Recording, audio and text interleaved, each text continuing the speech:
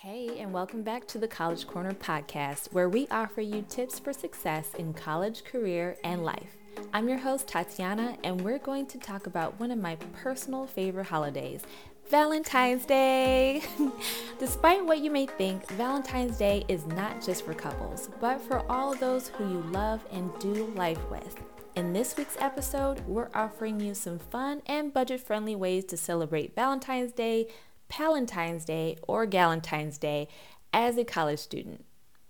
Crafts and homemade gifts are a thoughtful way to show love to others while saving you money. If you're a fan of keeping things online, you can create your own suite of Valentine's Day cards for free on websites or apps such as Canva, Piccollage, and more. Just add your favorite photos of your Valentine, add some GIF hearts and fun phrases, save the project, and send it to them via email, text, or even social media. If you're more into hands-on crafts, consider making your own Valentine's Day card or gift.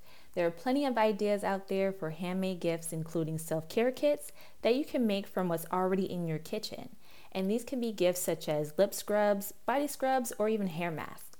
You can also pick up some easy-to-assemble art kits from your local dollar store and create an art masterpiece that your Valentine would absolutely adore. Another activity you can do for Valentine's Day is to give back. Some people do feel alone or lonely during holidays like this, but serving others takes your mind off that because it allows you to give back to those in need.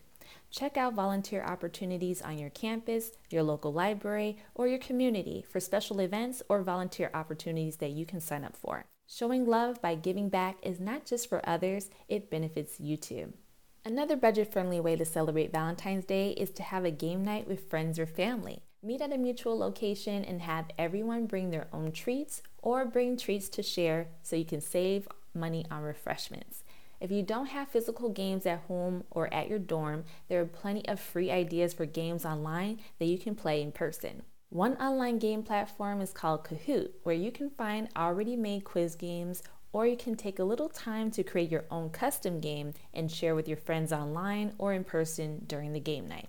Some ideas for your quiz games can include best romantic comedies, name that line from a romantic movie, guess the celebrity crush, or even Valentine's Day facts from around the world.